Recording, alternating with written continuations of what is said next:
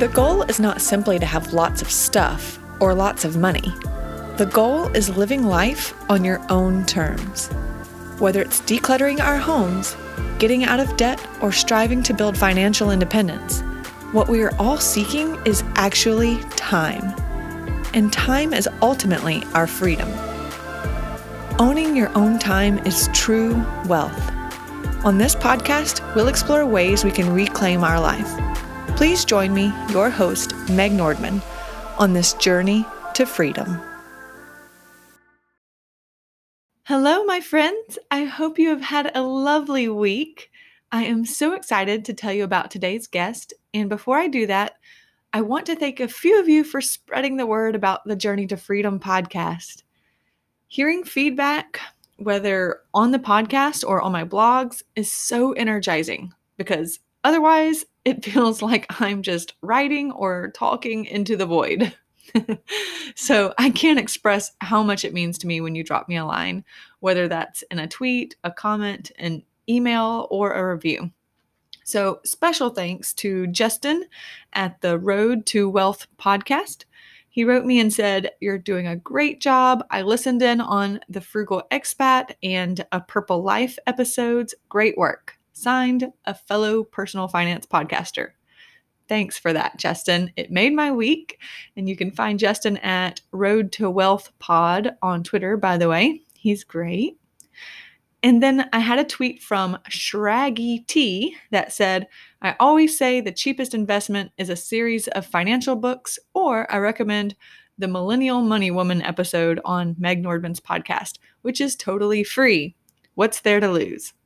That's some great word of mouth, and I appreciate it, Shraggy. So if you find any value in these conversations, please drop me a line or leave me a review. It's so appreciated, and reviews will help others find me in this crazy algorithm as well. And while I'm at it, be sure to sign up for my weekly email newsletter at megnordman.com so you don't miss a thing. I'm churning out all sorts of content, not just the podcast, and I'd love to stay connected with you on all of these topics. All right, let's move on. Today, I'm speaking with Beth English, who happens to be an old friend of mine from my Nashville days early in my career, and is now a professional motivational speaker and an artist with a mission to connect people and to teach them how to put their creativity to work. She's built her entire life on openness, creativity, connection, and now she's teaching large audiences to feel the same way. She's blended her experience with trauma recovery with 13 years of art making and community leadership into a simple message to change how people feel. She's been a creative, and I mean that with a capital C, all her life. She's a visual artist, a musician, a writer, a dancer, a stand-up comedian, and a fabulous storyteller. Her artwork has appeared on nationally syndicated television shows, public art installations, murals in the homes and offices of private collectors all around the world, and even on the outside of a city bus. It's hard to describe what her art looks like. It's so expressionist and abstract and colorful and just joyful. So I'll put some images in the show notes so you can take a look. One of Beth's most significant contributions to her community in Nashville was founding and directing the Nashville Creative Group, which is now an over 9,000 member group of both online and in-person meetups for creatives in Tennessee. Since 2012, the group has had around 100 in-person meetups and really inspired an artistic renaissance in Middle Tennessee, while simultaneously providing a safe haven of community, expression, and connection. It has also provided a model for other cities in bringing forth renewed artistic expression for their city and how to support its creative class. So we talk a lot about this further in our conversation today. So now Beth has taken everything she's learned from these experiences and speaks to audiences across the U.S. Recently, she's spoken to audiences at University of Texas, at Austin McCombs School of Business, Bridgestone, and Salesforce. These are big. So I'm so honored to have such an inspiring, intelligent, and joyful friend such as Beth in my life, and I'm delighted to share her with you all today. While I have plenty of interviews scheduled to chat about investing and financial freedom, I really want to continue mixing in conversations that help with mindset as well, because that is step one on any journey to freedom, no matter what your end goal is.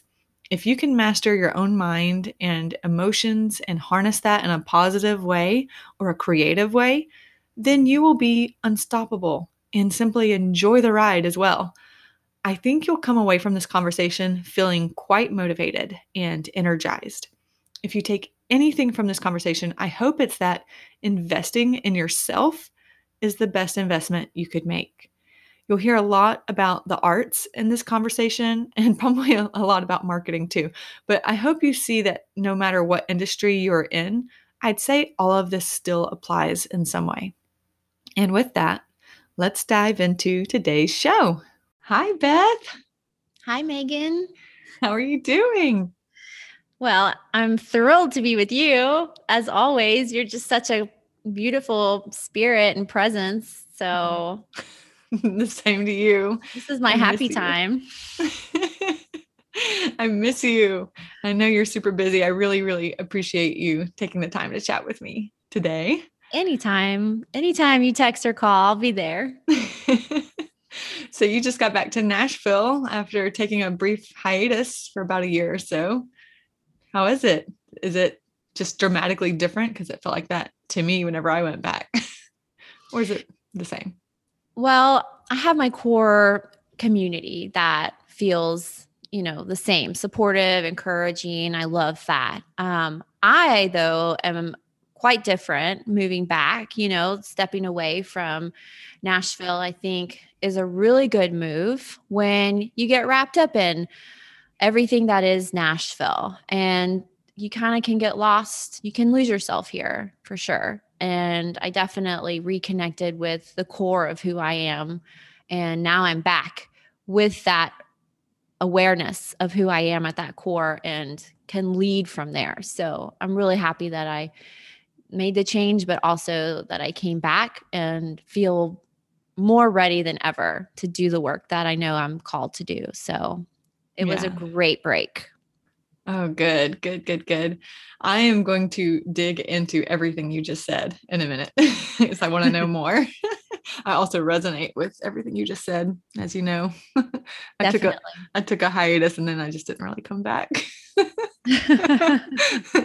But I figured before we dive into deeper topics, I wanted to let my listeners know that we are actual friends in real life. You're an amazing high achiever, and I'm just so lucky to call you a friend. And yeah, so we go way back. I think it was like 2009 or 2010 or something when we met. 2009. I remember meeting you for coffee. Well, first I remember us just being like, I know you. No, I know you too. Okay, let's be friends. It was instant. It was so instant. Yeah, because we emailed all the time. And talked on the phone through our jobs. And so the story is just now hitting me, the real story here. And I remember I was in the conference room at this real estate office I was working at, and you were like, this is Megan from Nashville Arts. And I was so excited because Nashville Arts was calling me. And then I was like, well, this is the same Beth that you've been talking to about buying ads in the magazine. And then we made that connection. And because there was this Beth. Is so cool. There was Beth that worked at the office for a real estate firm that I knew. And then there was Beth, the artist. And that moment when I was like, wait, this is the same Beth. That was the beginning of it all. I mean, I loved the magazine and I loved the arts community, and you were the same way. We both had such similar passions. And so being able to connect that like that and then begin working together and began using our resources that we both had to kind of bring good and value to the community, that's when I felt like, wow, we were really doing something special. And I didn't know anyone else in town that was like you, who had that similar passion, who wanted to go to an art show but also wanted to go to a classical music concert or this play or whatever it was that was happening in Nashville in the creative arts. But we All of both, the things. yeah, we both just like wanted all of it. And we were Yeah. very hungry for it. And so I thank you for even bringing me into your little world because, I started writing for the magazine and then the magazine started writing about me. And so it was just like this wonderful relationship that just unfolded. So Yeah. Well, and another big part of our relationship, on top of being just arts lovers and creatives in general, we both nerded out on social media. It was 2009. I just graduated college, and Facebook at that point, I think it had just at some point in recent history just branched out from being a university only platform. And now businesses were dipping their toes in of like, well, what happens if I make a business profile or a personal profile? And can CEOs make a profile or should they not? And Twitter was just getting on a roll. And we were little young babies, young millennials, brand new to the workforce. And it felt like to me back then that anyone who was the youngest person in the office got designated the social media and website person. So we didn't really know what we were doing. We just had to figure it out in order to have a job in the middle of a recession. Right. My background was in marketing, but not digital marketing. And when I got into a role where it was like partly marketing and advertising, luxury real estate, I knew that we had these tools available to us because I'd been on MySpace for a while. And, there was a lot of cool stuff happening there. People were on Facebook and I started a business page. That was when they first time businesses were actually building pages. And for me, it was like a playground. So I actually introduced all of that into my company without them even asking me to, because I wanted to be valuable because we were in a recession.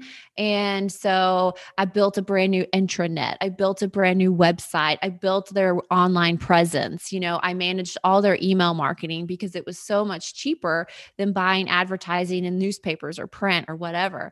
And so I was looking for ways to minimize the cost and maximize the engagement. And so that was my main focus. And, because it was real estate and recession, like I had all that time during the day to learn all of these things. If I didn't know them already, I could learn.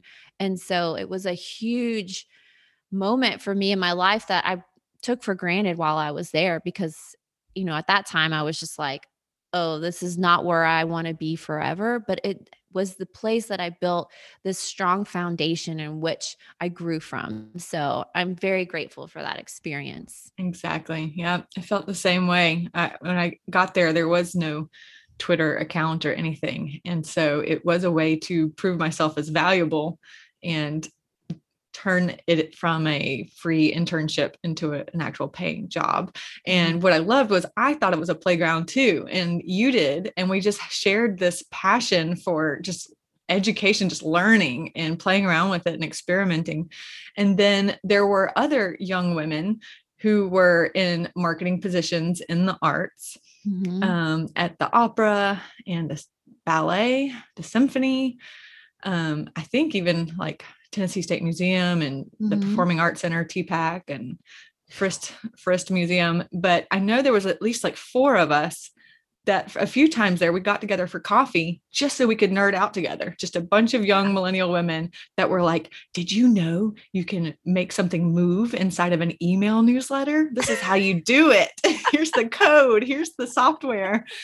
We were like trading blogs and stuff as we all figured it out together, but we were just all in the art sphere. You were an artist and you were not only doing it for the real estate firm, but for yourself as a personal brand. And that was the very beginning of anyone talking about a personal brand for the layman, you're not a Wow. celebrity, Wow. Yeah, I don't really gosh, I didn't think about it like that because in college I had studied branding but for like corporations, right? I was being groomed to be a corporate executive in my business school.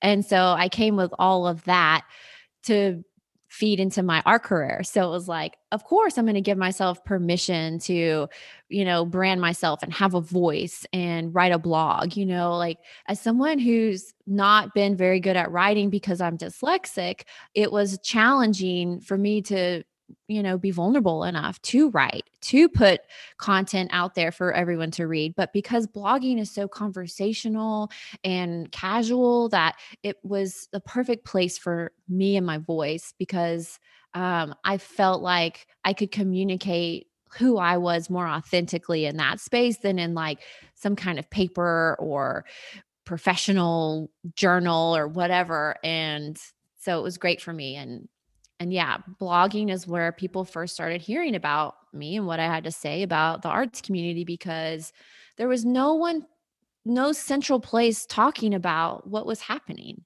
And, this is sort of like, foreshadowing for the community that I built later on in Nashville. But I wanted people to have an opportunity to come together to enjoy the arts and enjoy the city. And so I was writing about experiences that people could have over the weekends when it came to promoting an art event. Well, don't just go to the art event, go to the restaurant next door to it too. And, do this or that. And I think that was really ahead of my time as far as like, because experiential marketing was still really new. Yeah. Yeah, you were ahead of your time with email marketing too. I remember you're probably the first person that I knew of to harp on the importance of building an email list. And I didn't believe you for a long time. I'll be honest. What? I didn't. Because I've always hated email. I still am trying to get over that and force myself to send out an email once a week right now. Like I should have been doing this 10 years ago. But because I hate my own email inbox so much, it's really hard for me to do. But I remember you talking about that. And this was a big turning point for us. You and I were nerding out on social media marketing just because it's fun.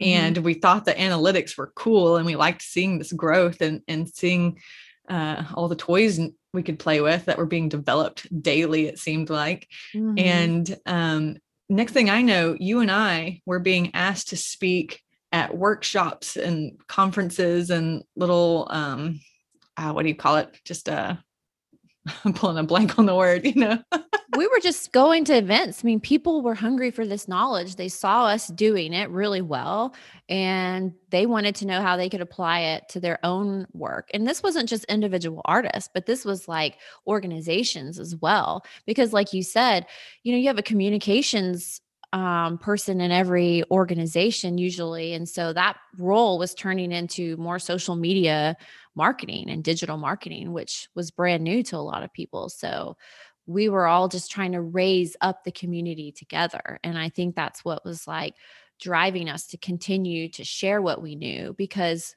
ultimately it was going to help the arts. And that's really what was at the heart of our work was Yeah. how do we connect more people with the arts because we know how amazing the arts are.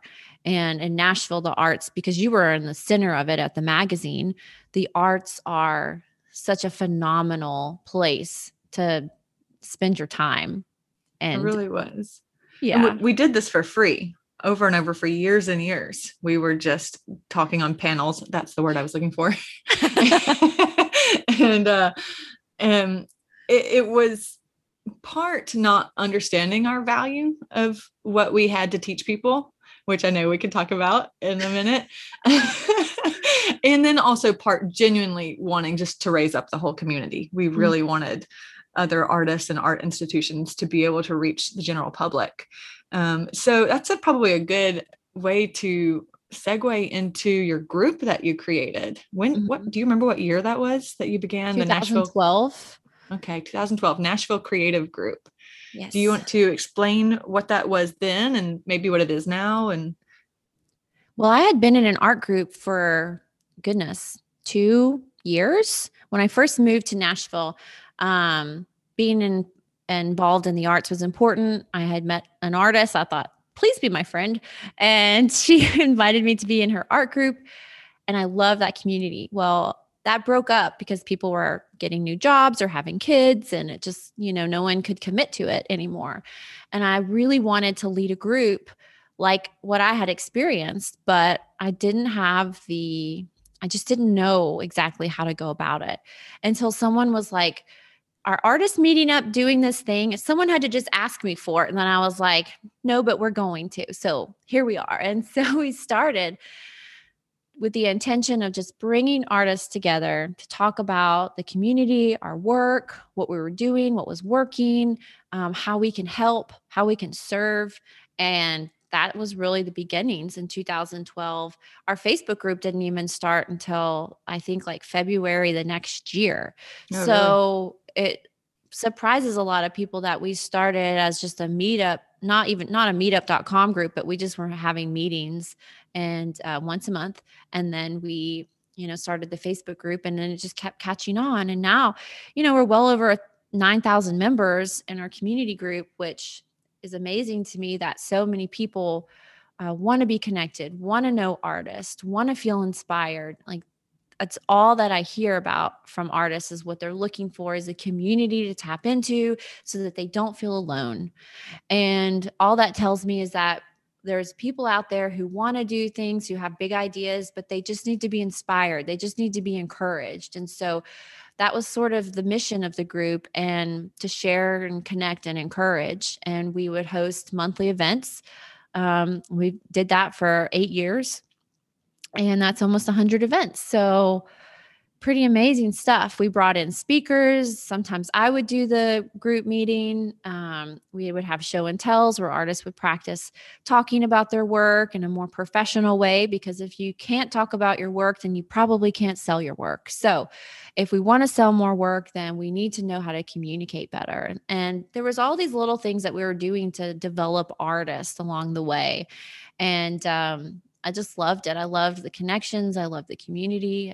I love being around artists. I feel at home. I feel like I belong in that sort of environment. So I didn't, Yeah. want- I didn't want to be anywhere else except with other creatives who were like me. And you really pulled from the creative network. That's what I loved was the speakers were often people who had been attending in previous months. So back in the beginning, I was one of the early speakers. I don't remember Mhm. what year it was, but that was when I was working as a journalist at the Tennessean newspaper. And I was in the entertainment, music, arts, culture section.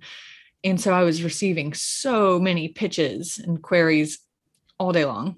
Mhm. And from that, I learned as being an editor what a really good pitch looked like, what would grab my attention. And here I was, just a hopeful creative, just like everyone else, dabbling in art and struggling to call myself an artist and or a writer and showing up for these meetings. And then you asked if I would come up and just talk about PR and how to pitch a journalist. And you did that a lot. You would pull from the community of you have knowledge on this aspect and everyone else is struggling with this. And I just thought Mhm. that was great. I also wanted to paint a picture of years down the road what one of your meetups looked like because it was a life-changing one for me. Wow. I still think about it weirdly often. So it was in a red brick building. I think it was the Emma building. I don't know It what that was. was called. Yeah. It, Go ahead. Yeah, it Yeah, was. you know what I'm talking about. Uh-huh. Yeah. And there were what seems like in my memory, hundreds of people, at least 100, if not more. And they're all creative. So we're talking about photographers and sculptors and ballerinas and opera singers and jazz musicians and classical musicians and, painters, everything, you name it, any type of creative, graphic designers, Mhm. and everyone is all under one roof. And there was a stage. You were a speaker. There might have been another speaker. There was a band set up that was like a jam band that was nothing not an organized group. It was just musicians in Nashville, which are plenty. Every single person in Nashville is a musician, myself and yourself included. And, so it's just, if you brought an instrument and you felt like sitting down to join and jam, you could. And it was just so fun. And you had rows and rows of tables set up with, I want to say, canvases or paper or something for us to paint on. Mm-hmm.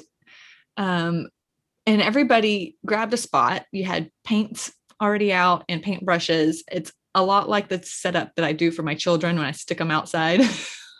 Like, here you go. Here's all the colors and the paintbrushes. Have fun. But you walked us through how to just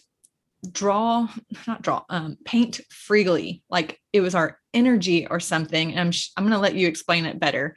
But from my memory and my experience, it was the first time that I'd ever done anything abstract, because when I draw or paint, I'm trying so hard ever since I was, 3 or 4 years old to do everything realistically. And I put in lots of teeny tiny details, and I focus so hard on making it look like the thing I'm looking at or the thing that's in my brain. And so I really hadn't spent any time in my life just scrabbling, just free form. Just, I feel like a blue swirl fits this moment. And now an orange polka dots and you were like guiding us to let go.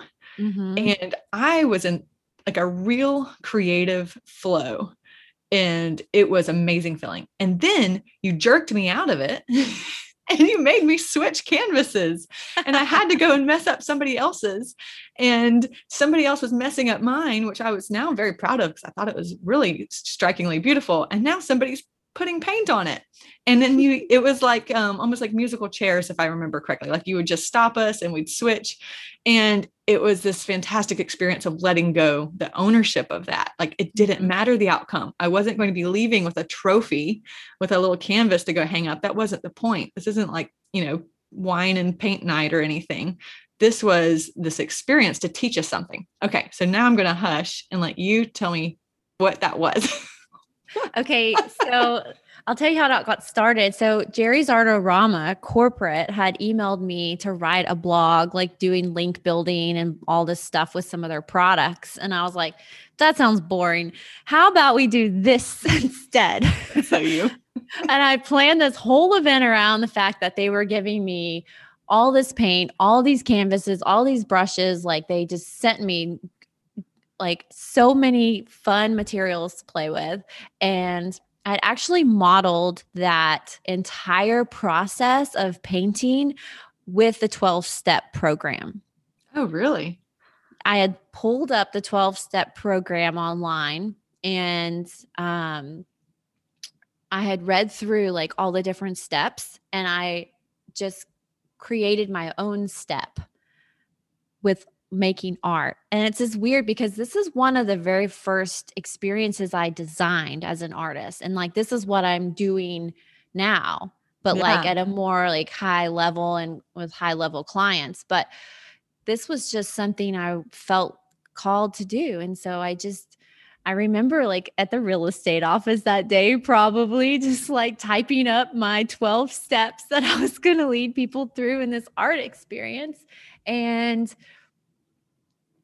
it was beautiful. The music, the collaboration, like it was about collaborating. It was about letting go. It was about impermanence, it was about just like experiencing the joy of the creative process and not just the outcome of the creative process. Exactly. And that's totally what I got from it and what sticks with me all these years later. Because I had no idea what I was getting into. I was just showing up for the Nashville Creative Group meetup for the month, I had no idea what I was stepping into. Yeah. And so how cool is that, you left this lasting impression on me, and that sounds like it was an event that really solidified the direction you wanted to be heading. So you must have left going, holy moly, what was that? It was really fun. It was a ton of work, and so like, that's why we only did it that one time. And they, they had all the materials provided too. Like And like you said before, I was pulling people from the community to speak. It was like I didn't have resources. And so I had to rely on people to donate the space, to donate the materials, to donate their time. And because the community was about us all helping each other and pulling our resources together, it was an easy way to build the community, because everyone in Nashville, I think, is willing to help. That's the impression I have. And there's not competitive, it's collaborative. And I wanted to foster that with the community even more, since I didn't see anyone else doing anything like that to engage and foster artists in Nashville. It was like I wanted to do that because I saw the talent here, the amazing, talented people who are called to live in this city, who come here from all over the world. That is an amazing community. So why not just like pour yourself into nurturing that and then see where it takes you? Because the vision wasn't like, let's just see what happens this year. The vision was, if we keep creating connections, what happens in 10 years? If we've created all of these connections, what happens in 20 years? Because anytime you create connection, you create something new.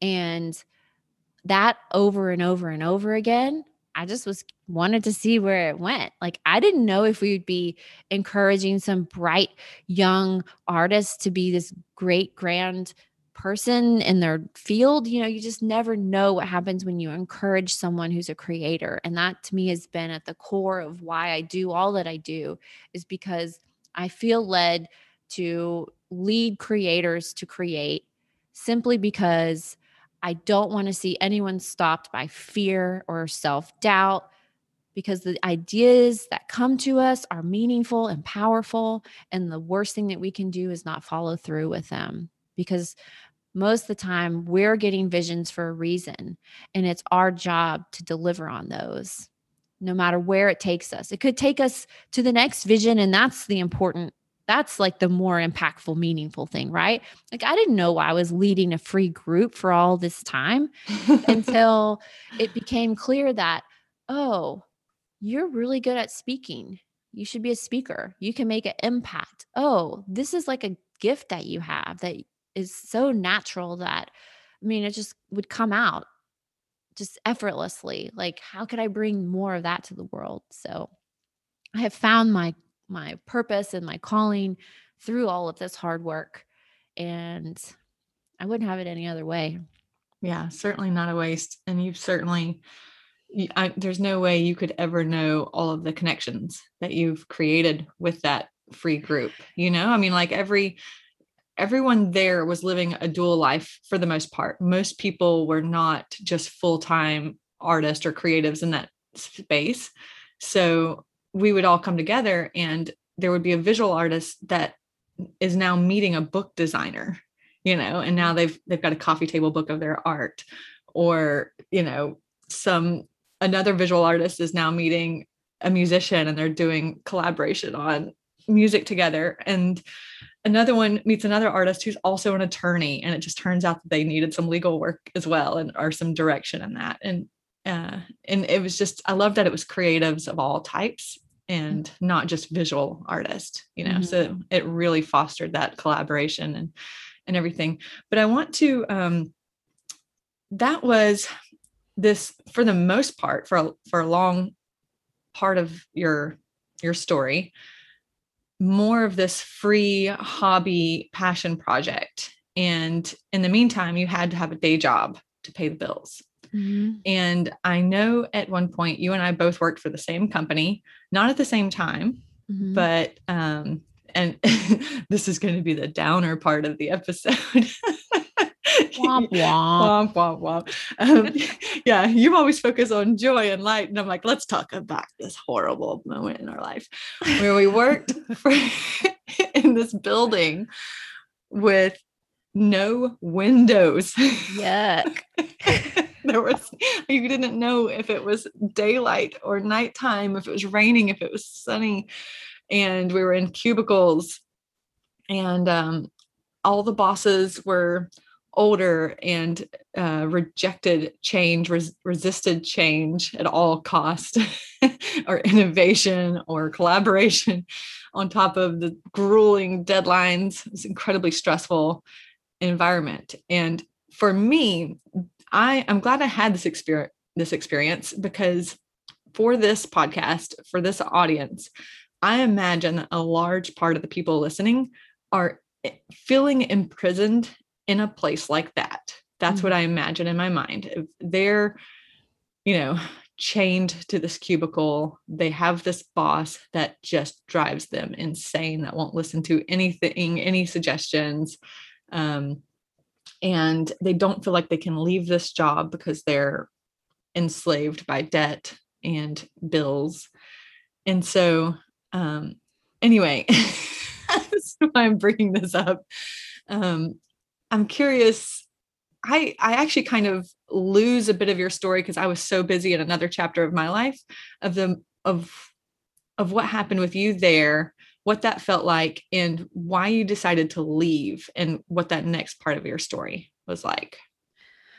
Well, I was recruited for an editor position there, which at the time was a very great opportunity for me, and I took it. So I had been, for the previous year, working with CEOs and entrepreneurs at the Entrepreneur Center as a creative consultant. And so that's what they hired me to do. I was a creative consultant for the newsroom. I was a liaison between news and marketing. I oversaw all the digital media. I led the social media producer team. And I was working with each journalist individually on how to build their brand. So I had quite a lot to do. And when I first got into the newsroom, I wasn't a journalist and no one wanted me there. They're like, what is she doing here? But they had also been through like firing and rehiring and like the whole new newsroom thing. And it was just like a big mess. Like they had not been appropriately managing their culture and their team in a way that fostered growth. Everyone felt shut down. There was no trust. And so I walked into a big old mess, but I didn't realize that at the time. So I'm like bright eyed and cheery, like, let's go, let's do this. And everyone's just like, shut up. We hate you. So like everyone hated me in the newsroom except maybe a handful of people. And it was hard. It was really hard emotionally. I would sit in my car every morning and just pray, because I knew that I was there for a reason. I knew that God had led me there for a reason. And I felt that so deep within me. And so I just prayed about it. And I would walk in there with like almost an invisible shield, where I knew that no matter how chaotic it was around me, that it wasn't going to disturb my peace. And so I just did my job. I always do a great job with whatever I'm doing, because I put my whole heart into everything that I do. And because I had been working with CEOs and entrepreneurs, like I didn't care if you were VP, I didn't care if you were the publisher, I didn't care if you were the main editor or whoever you were. Like I had a job to do there. And if you were getting in the way of that, like I would let you know, because it was to change the culture, and it was to change the way that we nurtured the creatives. Like if you're a journalist, you're a creative, you're a writer, and you need an environment to produce your best work. And it wasn't an environment like that. And so I did everything that I could to remind the journalists that, number one, they're human beings and they need to be treated that way. They're not computers. They're not robots. The editors would yell over people as they were typing to type faster to get their deadline. And it was just like, are you kidding me? Is this how we really treat people? And I remember the news director told me that we're not human, that we need to leave our humanness at the door. Oh my gosh. Yeah. I was like, I'm sorry. I'm sorry, but that's not possible. That's not how I choose to live my life. And like, I didn't care that I would like buck up against the news director, which everyone just cowered to. I was like, who do you think you are trying to tell me how to be a human? I'm more human than you are. Like, this is what's important. So I like stood my ground. And slowly but surely over the course of the year, I had all these really great wins with the teams that I was leading, with the events that I was executing, with all the community engagement and social reach that I was achieving. I mean, I remember looking at a graph of our social reach. And it was just like straight up as soon as I got that job, because no one was even executing even the most basic social media stuff when it came to reaching audiences. So I wish I had a graphic of that because it just summed up like how I did a badass job. And I knew I wanted to leave. And because I wasn't, I just, it was just such a gross place. But I actually got laid off because everyone in the company had been laid off that had my position, because the new newsroom was this hot thing. But then it was like, oh, this doesn't work after a year. How do you know if it doesn't work after a year if no one's even implementing even any of the strategies because no one's willing to change? It was Like, this almost is the every problem. year. Every year Yeah. there was like a massive layoff and they started over again. Yeah. So after that, I was like, wow, this is amazing. I feel free again. And of course, I went through that spiral of, well, what am I going to do next? Because I had just separated from my ex husband. Then I had lost my job, and it was just like the worst time in my life. And I remember setting up so many meetings like the month right after to try to like make something happen, make something happen, make something happen. And then I just got this overall feeling of like just to let go, and I just let go. And I just didn't do anything for like a month. And I had this idea in my head like it's all going to come together, but just be patient. So I did. I just was patient. And that's when I decided that I would start my own business. And I have been doing that since that was 5 years ago. So I launched my next thing as a marketing consultant. And then I realized that people didn't really have a marketing problem, they have a mindset problem. And over the years, I've learned that in business, people aren't successful because it's mostly their mindset that they don't have um, in alignment with everything that they're doing. So, and this is where I feel like maybe your listeners will really love the direction of this conversation, because we want to make more money. We want to be more successful. We want to like be, independent when it comes to our finances. But like the only way you're going to get there is if you actually believe that you can. And that is a hard leap to make, because if you're not even doing it yet, how do you believe that you can do it? Right. It's like you Yeah. have to just have that much faith in yourself. And for me, I didn't know that like every time I had tried to go on, be an entrepreneur, like I'd failed. I'd probably failed like 3 times before that, where it wasn't taking off. Yeah. And I, but this time I knew like it was going to work, and I put everything into it. Like if I had low months, I'd sell my furniture, or I'd sell my jewelry, or like, I'd get a gig, and like that would be like carry me through a couple months or whatever. And it's just like, and then I realized, oh, I'm going to start a retainer model business, which changed everything, because then I had like consistent income coming in every single month. And so that really helped me sort of get off of that, like filling the pipeline and doing the work and looking for more work kind of What's model. what's a 2 sentence description of retainer? A retainer is when a client pays you a set fee every month for multiple months. And Gotcha. so if you are doing work for a client, instead of maybe doing it like a project-based pricing or time-based pricing, you just tell them it's a retainer price. And that means that they have XYZ access to you throughout the month. And these are the deliverables that they give you. If I've learned anything, it's that there are so many different types of models for businesses out there. Some are sustainable and some are not. And if you're in a model that's not sustainable, that's probably why you're struggling. It's not you, it's not your value, it's not your gifts or your product. Like maybe it's just the model that you're using. And Good point. so, what I have learned is how to create models that are scalable, that are going to give you the life that you actually want, and how to price yourself accordingly. Because if you're undervaluing yourself, then you're never going to make the kind of money you actually really need to have the kind of life you really want. So that was a big shift. And I made those shifts because I was in the right group of people, hanging out with entrepreneurs, talking about models, joining this coaching program, getting involved. Like, I knew that I had to learn this stuff, and it took time, but I am way better off because of it, especially learning from people who've been there before I have. And that's when we have to like let our guard down and seriously ask for help. Yeah. Oh, so there's all kinds of things that I'm over here jotting down questions on my pen and pad as you're talking.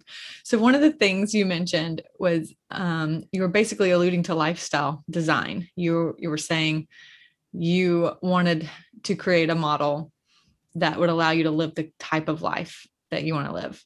Mm-hmm. And it jogged my memory of you finding a rental on a lake. You specifically knew that you needed water in your life. And this is something I talk about with part of why I think my husband and I were successful with achieving FIRE was that we made this big decision we needed to be by the ocean. Like there was just this one aspect that was a huge part of lifestyle design for us in order to be happy while putting in the really hard work. And that was something for you. I remember you just really needed a lake view in order to focus, I think, and just be at peace. So do you want to talk about that for a minute? Because you took pictures almost every day and put it on your Instagram. Yeah. And I still do. I still go to that lake. I lived out at the lake for 4 years. Yeah. I, like I said, I had just been through a divorce, so I had to move, and I got to choose where I moved next. And I wanted to live on the lake. I actually had friends out there, so it made it really convenient to know where exactly I wanted to be. I rented an apartment. And here's what's funny too, is I had just come off of living, being married for I wasn't married for 10 years, but I was with my ex for 10 years. And, and I felt like I was going back to college or something, like having to go live in an apartment, after I'd been in a house and everything. And so it was like a lot of shame that I was dealing with. And then on top of that, like I probably couldn't afford a 1-bedroom either. So I had to get a roommate, which was also like, oh, how old are you? Like, seriously, Beth. But it was amazing because I was able to get a 2-bedroom unit at the lake. I had a roommate, and I charged, I didn't split the rent. She leased from me, it just made sense for me to do that. And it made my bills really, really low. So nice. In the financial independence community, that's probably under the house hacking term. Yes. So I had super low bills. I was working from home, so my gas was really low. I had a business center at the apartment, so I got free internet. I didn't watch TV, and I would just go to the lake and I would work, and that was it. And I launched my business, my website. I did all of that myself.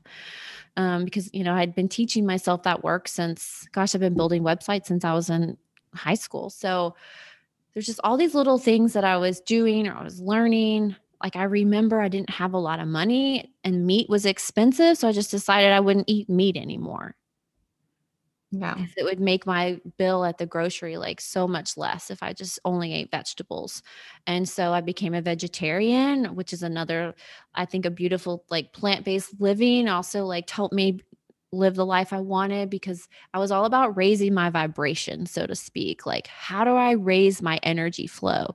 Be at the lake, take care of my body, reduce the stress, eliminate the chaos, focus on the goals, like all of these things I was doing. And hey, it worked out. It did. And I really want to get into investing in yourself. But before we dig into that, I want to talk about the big change that you made last year. You left Nashville, which was just for everybody. I mean, you've built this, 10,000 person community. Every creative in Nashville knows who Beth English is, and you're kind of like the backbone of the creative community in a Oh my sense. gosh. And it was just this jaw-dropping moment when Beth announced she was leaving Nashville. And Was it but jaw dropping? I didn't realize it that. was, it was. I'm still friends with just hundreds of people from Nashville, and everyone was just like, oh gosh. So, but I want you to talk a little bit, paint a picture, because this isn't the entire focus of this podcast, but a huge focus of this podcast is people just trying to achieve more freedom. A lot of that is financial freedom, a lot of it's time freedom. And it's just really to just live a more free and fulfilling life. And there's a lot of people I know listening that are in hard spots right now and in debt and not sure how to move forward. And you took a big step to help your finances, if I'm not wrong here. So just, yeah, tell me what was going on about a year ago and how hard it was, or maybe not. And tell me about that year. Well, COVID hit. All my speaking engagements were canceled. And I pivoted back to doing marketing consulting work so I could at least have work. So it wasn't really, and I didn't know what would happen. None of us knew what was going to happen. Right. I just knew that I'd spent 2 months in my apartment all alone and I was losing my mind. And for my mental health's sake, it made sense to go be with my family in this beautiful place that they live in Texas. And they had offered, like, come stay here. I'll go for the summer and then I'll come back. Like, it was never like I'm moving forever. It was like, this is temporary. I'm moving while everyone's going crazy with COVID. I don't want to be a part of that. Like, I just want to go frolic around in the water in the woods. And it was an option. So I took it. So it was a matter of like getting out of my lease, which was easy because, circumstances. I wrote a letter. It was fine. No penalties, right? Like, we have options and sometimes we don't realize that we have options. And that's something we have to ask ourselves when we want to make a big move, or what are all of the things? What are all of my options? Like, let's just write them all down and see what's possible. And I think why people sometimes feel stuck is because they're not willing to make big drastic changes in their life. But my life has been blown up so many times with so many different hard struggles that I'm not afraid to make big changes because I know that I can, like, rebuild myself. It doesn't matter. Like, let's make a big change. Yeah, let's move. Let's put all my stuff in storage. Let's sell everything else on Facebook Marketplace. I made that decision and 2 weeks later I was gone. It happened that quick. Yeah. And, I knew that, of course, I was going to save money because I had been building myself back up for after my divorce, because that was really financially hard on me. In particular, I built myself back up from there, and I wasn't going to come back after COVID and be in the same place I was 5 years ago. Mm-hmm. So I was like, you know what? I'm going to come back even stronger. I'm going to have good mental health. I'm going to save my money and I'm going to invest in myself. And so that's what I did.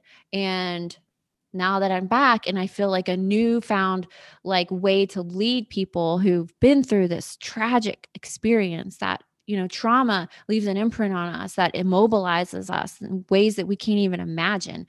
Like, but I'm here to encourage people. So I had to be strong. Like, I had to be ready to be the person, the voice that's going to say, you may feel like where you are right now is really hard, or is a struggle, or you don't know what to do next. But let me tell you, like, there's options. Like, let's think about possibilities here. Let's look at our mental health. Let's look at what we're thinking about and how we're, like, honoring ourselves. And all too often we're never honoring ourselves enough. And that's why it's hard to make these big changes, because we're not loving ourselves enough through all of the struggle to feel empowered to believe that we can make a difference in our lives, that we can create the change that we want. And so, like, in my work, like, that's where I begin, is we're in a really tender place. Well, we're not going to just start working right now. Like, let's be in that tender place. Let's heal that tender place and let's grow from there, because trying to do all the big dreams that you want to do from a place of emptiness and hurt and pain, like, that's too hard. No, like, let's feel the experience that we're having in the most gentle, loving way possible. Let's let ourselves be heard and seen, and where we're going and what we're experiencing in a way that's going to empower us, not just bring us down. And so I have a process, like I have a framework, like this is what I do, like with all of my clients. And so when they think I'm going to talk to them about creativity, what they don't realize is I'm actually talking to them about their trauma that's been unresolved. Yeah. Because creativity is all about our senses, what we notice, what we wonder, what we think, what we feel, how we experience the world. And creative energy is powerful, healing, beautiful energy. And if we can access that more easily, then everything will be easier. And a lot of times people are shut down emotionally or mentally, and they don't let that creative energy flow through them because we feel unsafe in our bodies, and our creativity is connected to our body. So everything that I do with my clients is more of a somatic experience, meaning it's a way of connecting the mind and the body together and leading from there. Because if we're shut down in our senses, like, then what can we create from there? Nothing. Like, our beauty is coming through the lens that we have, the way that we see the world and experience it. And if we want to create ourselves, create freedom for ourselves, we need that creative energy flowing through us. And the way to do that is by getting into your body, loving yourself, nurturing yourself in a way that makes you feel strong and not empty. Exactly. Yeah. Freedom for yourself. That's a huge thing I want to highlight. And I also want to talk about, I want to highlight that a lot of these folks that are listening right now, they're working, and they may be working, even if they're working on financial independence, they may be working for 10 years in order to save that much money and invest that much money in order to buy their freedom in that sense. And getting in touch with your creative self is so important in order to obtain a good job, or to keep a job, or to climb up within a job, to get those promotions, to get those leadership positions. That's why this is so important. Am I wrong? Is this what you're teaching? Yeah, the more creative you are, and I'm not saying like we all have to paint or write, or that's not what I mean, like Right. creative in the way that we approach developing our life. Um, the more confident we are, right? And the more Mm-hmm. confident we are, the more money we know that we deserve, you know? And so when I started pursuing speaking as a career, I joined a coaching program, and I learned really quick that I was not charging enough money. And then I started charging what my coaches told me to charge. And it was probably like 4 times the amount I Wow. was charging. So then, and within a year, I was already doubled my event fee 4 times. So it's Wow. like, if we want to make more money, we have to be confident in that we deserve more money. And you have to ask for it. And you're more confident when you're actively loving yourself and noticing your gifts and noticing your talents. And that's how you can rise above the rest. Like, if you really want to be radically different, well, then really love yourself and know your worth, and be that person who goes out into the world and says, I deserve this, because I love myself enough to realize that I have something to offer that only I can offer. Exactly. And then not only will you achieve maybe more financial reward for that, but you're going to just enjoy that period. So for most people, it takes about 10 years to achieve financial independence. Well, you don't want to be miserable in that 10 years. You want to be loving life and loving yourself. Mm-hmm. So I think the work that you're doing is really important. I also wanted to talk about, in that year in Texas, you and I chatted a few times, and you joined a mastermind, I believe. I And joined a group coaching program, okay. which And I guess is kind of like a mastermind, but okay. And I know right before you left, you took a stand-up comedy course just to work on your stage presence. And Mhm. you've done a couple of other things that you've taken, you had this money, you've built yourself back up, and you didn't want to lose it all during the pandemic. So you were able to go and find a resting place with your parents and get back in touch with yourself. And you took a fraction of that money, a good percentage of that money, and invested that in yourself. You learned about sales. You learned about, tell me everything that you did to invest in yourself and create this just Beth 2.0 that's taking over the world right now. Oh my gosh, you're so sweet. Thank you. I just see the hard work. So it's like, I don't know. Yeah, I joined a group coaching program, which, is guiding me to become 100% virtual because I understand the value in being virtual. And I love being virtual, the freedom that it gives me to move about the world and still be able to serve my clients in a really powerful way. And so I simply by the amazing people that I have been around in this community, I have up leveled my mindset to a place where it's like, this is how other people are making money and doing life. Like, wow, if they can do it, I can do it. I know it's going to be hard work. Like, I'm not afraid of hard work. And I enjoy it because I know like it's going to get me to my next thing, especially like deep down, when you're supposed to be doing something and you just got to give it your all.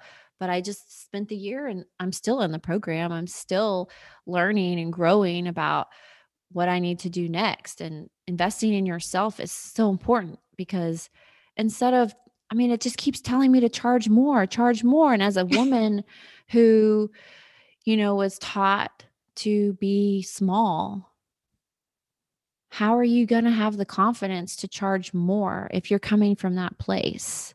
If you're, and I just texted a friend last week. I did a big keynote. I told them what my fee was, and they told me to multiply that times 4 again.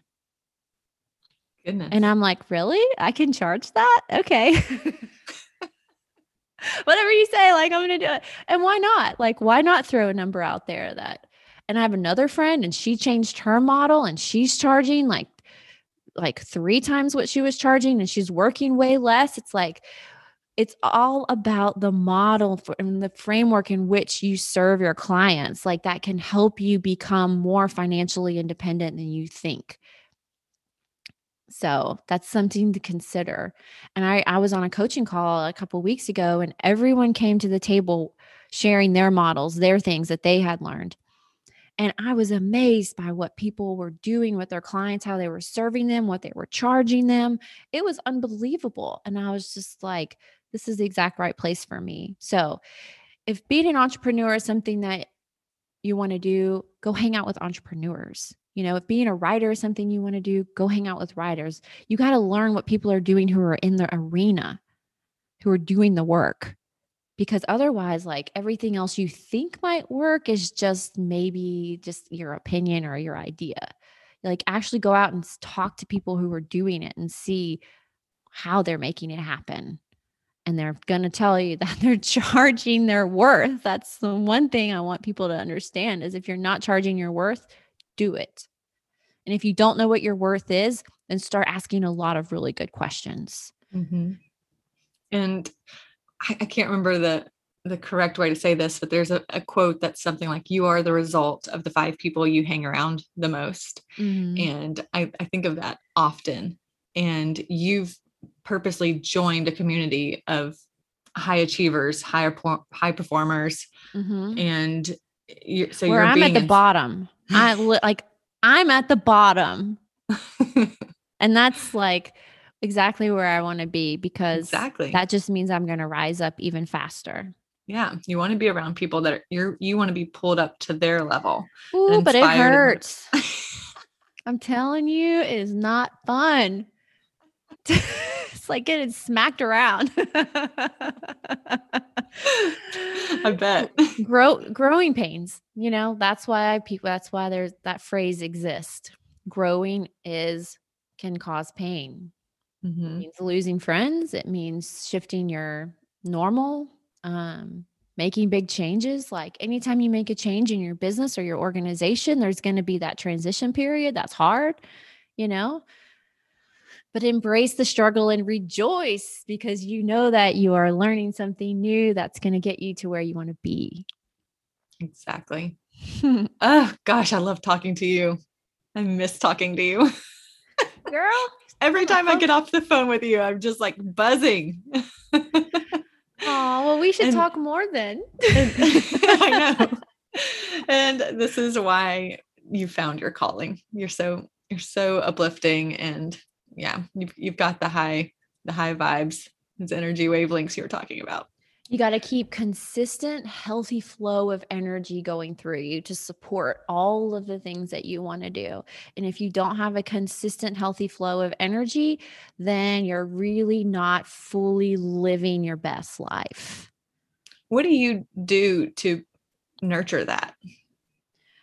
Well, I do yoga, I stretch, I walk, I do hula hooping, I dance a lot. I find any reason and all reason to be in my body, moving in a free, joyful way. I love and that. If we're shut down, if we're not capable of doing that, or there's shame involved with that, or, I'm not going to give myself permission to be that way, well, then there's a block there. Mm-hmm. And so that's what I do. Like, I help people remove those blocks so that they can have a healthy flow of energy and give themselves permission to live that way. A lot of times we're like, nah, I'm not going to do it. Meh. You see a lot of that. Mm-hmm. And it's like, Meh. Okay, well, if you choose that for yourself, then that's what you're going to get. But if you really want to make a change in your life, be bold, be dramatic, be drastic, like radical. Like, I love thinking radically, doing radical things. I don't know why. Like, it just seems exciting to me because you know what? If you mess up, oh well. What's the worst that can happen? What's the worst that could happen if you dance the entire time you're cooking dinner for your family? They may look at you like, what's gotten into her or him? Or yep. I do it when I'm washing dishes. That's a great time to put on the groove. Yeah. I mean, anytime you can allow yourselves to be free and flow is a good time. Like, you just also, this morning. You get out in nature a lot. I mean, your Instagram from the past 5 years, I highly encourage people to go and look at it. It's really fun. I mean, you're just in nature, and you get your camera lens like up on like a dewdrop, and then it splashes down off of a leaf, and it just feels profound. And you take us there with it. You take us there with you, like the presence that you experienced that morning. And it's like, oh, I'm sitting here on a digital screen. I should go get outside. Beth English is out there kayaking this beautiful blue river this morning and marveling at a dewdrop on a single leaf. I should probably put the screen down and go move my body and get outdoors. And I find you really inspiring. So. Thank you, Megan. I love to hear that because, from my perspective, it's not always that magical. I mean, you think, oh, this is pretty, I'll share that. It's not like, oh, I want to transform people's lives with this image, but I just try to find things that make me feel happy, make me feel at peace, and nature does that for me for sure. I found that to be 100% true. And I need it because look, like I said, we need that creative energy flowing through us, right?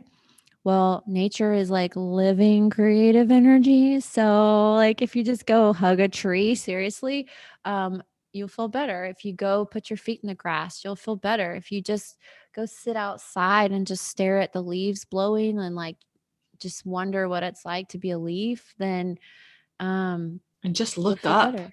I feel like that's something I've been telling myself a lot lately. Just look up. Like there's actually science behind this, like with your ocular system with your brain is we're supposed to get outside and look up at the sky and get this big panoramic view. It wakes us up. And I know I get a big burst of energy from that. It's truly incredible and healing to be out in nature. And a lot of people are like, I don't have time for that. Well, you don't have time for the things you don't make time for. So I get it. But if you want to make time for it, try 1 hour a week. Try starting small. Make a date with yourself to go to the park, or maybe go visit some place that looks cool that you've always wanted to stop at that you never have. Like, just go do it and see what happens. Yeah, I do yoga in the morning, most mornings, and I watch Yoga with Adriene. Have you ever seen her on YouTube? Yes, I do yoga with Adriene. You do too? She's like the number one Googled and YouTube search word person, like year after year. Everyone loves Yoga with Adriene. And one of the things she says in almost every episode is something to the effect of, thank yourself for showing up for yourself today. And I just love that. It was just like really shifted my view of, okay, I can carve out 15 minutes a day just to show up for myself for 15 minutes. I spend the rest of my day serving my family, my kids, this household, my social media audience, whatever it is, like I'm always serving everyone else, but I can carve out 15 minutes for myself. And of course that grew once I became comfortable with thanking myself for showing up for myself today. Then it grew to 30 minutes, an hour. And now yesterday I was telling my husband, I'm setting boundaries of here's office time and office hours so I can do the things I want to do. And it's taken me a long time to get there. But yeah. What I love about her is that she brings a different side to yoga that I think a lot of people have been missing out on. Like, it's not just physical, lose weight, be in shape. Like, it's mind, body, spirit. So she really helps her audience tap into their spirit and their emotions and their thoughts and what they truly want out of life in a beautiful, loving, gentle way. And I think that that's how I like to approach my work as well, is let's bring people through an experience in a loving, gentle way with lots of compassion and grace, so that they're not getting stuck along the way when they have like a mishap, or, they just don't make the progress that they think that they should be making, because that's life. We have to walk the walk, and it's not always easy, and we just can't give up the first time things get hard either. So, but I'm proud of you for showing up for yourself, because it's just an extremely important thing to do. Because look, if you give yourself that time, aren't you so much better at your work? Exactly. More productive. It's all intertwined. And that's why I wanted to have this conversation with you and not just sit here and talk about index funds and real estate investing and blah, blah, blah. Like it's this holistic view of, like, we have to take care of our mindset. We have to take care of our body if we're ever going to have the ability to make more money or save more money in order to get to that down the road, invest until you're free chapter. Like, there's so much other work that has to be done. You have to lay the groundwork first, take care of yourself. And plus, another huge part is what happens when you retire early. Then what? Are you happy with yourself? Because nothing changes. There's not going to be like this big overnight Cinderella fairy godmother moment where everything magically changes. You just have to go ahead and build that right now and build that lifestyle and be happy with who you are and what you're doing with your life right now, in the hustle, in the grind, in the save and invest stage. And so that's why this conversation I thought was so important to have today. Well, thank you for saying that. Yes. I mean, your podcast is called Journey to Freedom, and it's all about the journey. And if you're not enjoying the journey, then you're missing out on the moments, right, in between. Same with the creative process. If you're only focused on the outcome of your creativity, then you're not enjoying the process of creativity and everything that it has for you to experience. So it's all about the journey. It's like, I remember I used to tell people, oh, I've worked so hard to get here, so hard. And then I would hear myself and I would ask myself, was that the story that I want to tell? Do I really want it to be so hard? And so I remember very distinctly that I decided to change that narrative. And it wasn't going to be so hard. It was going to be so wonderful and great. And so I had to change the way that I even experienced the struggle and the hard work. Because I think we all struggle. We can attest to that. But like, how we struggle, how well do we struggle? Yeah. Like, that's a question to ask yourself. Because if it's so hard, Yes, things are going to be hard. I get that. But I just mean the day to day to day, And like, you'll quit with that mindset. You'll right. eventually, you may set this goal of in 10 years from now, in 15 years from now, I'll retire early. Well, if it seems like deprivation and hard work and rice and beans and I never get to go anywhere or do anything, you're not going to stick it out for 10, 15 years. Look, I had to eat rice and beans, but I made the best damn rice and beans you Right? ever ate. Put some Tony Cacheries in that stuff. And I still make the best damn rice and beans you've ever had because that's how I was doing life, you know? Exactly. Oh, well, thank you so much, Beth. Thank you for chatting on the Journey to Freedom podcast and with my audience today. I really appreciate it. I know you've got tons of stuff going on. Let people know where they can find you. I think it's just Beth English everywhere, right? That's with an I. Yes, you guys can follow me on Facebook and Instagram at Beth English. I would love to connect with you and answer any questions that you have. Feel free to send me a message on Facebook or a DM on Instagram. I'm, a human being just like you are, and I'm happy to connect and, share whatever else that would be of service to you. And you can visit my website at bethenglish.com. And if you would like a really easy place to find me all over the web and see everything I'm doing, just go to bethenglish.com/hello. And it will introduce you to my YouTube channel, to my coaching program, to all the goodies that I have, my community group, the Nashville Creative Group. So would love for you to connect with that as well too. So just go visit bethenglish.com/hello. And I can't wait to connect with you. All right. Well, thank you so much, Beth. I hope you have a lovely day. Thank you, Megan. It's been a pleasure. Bye. Bye.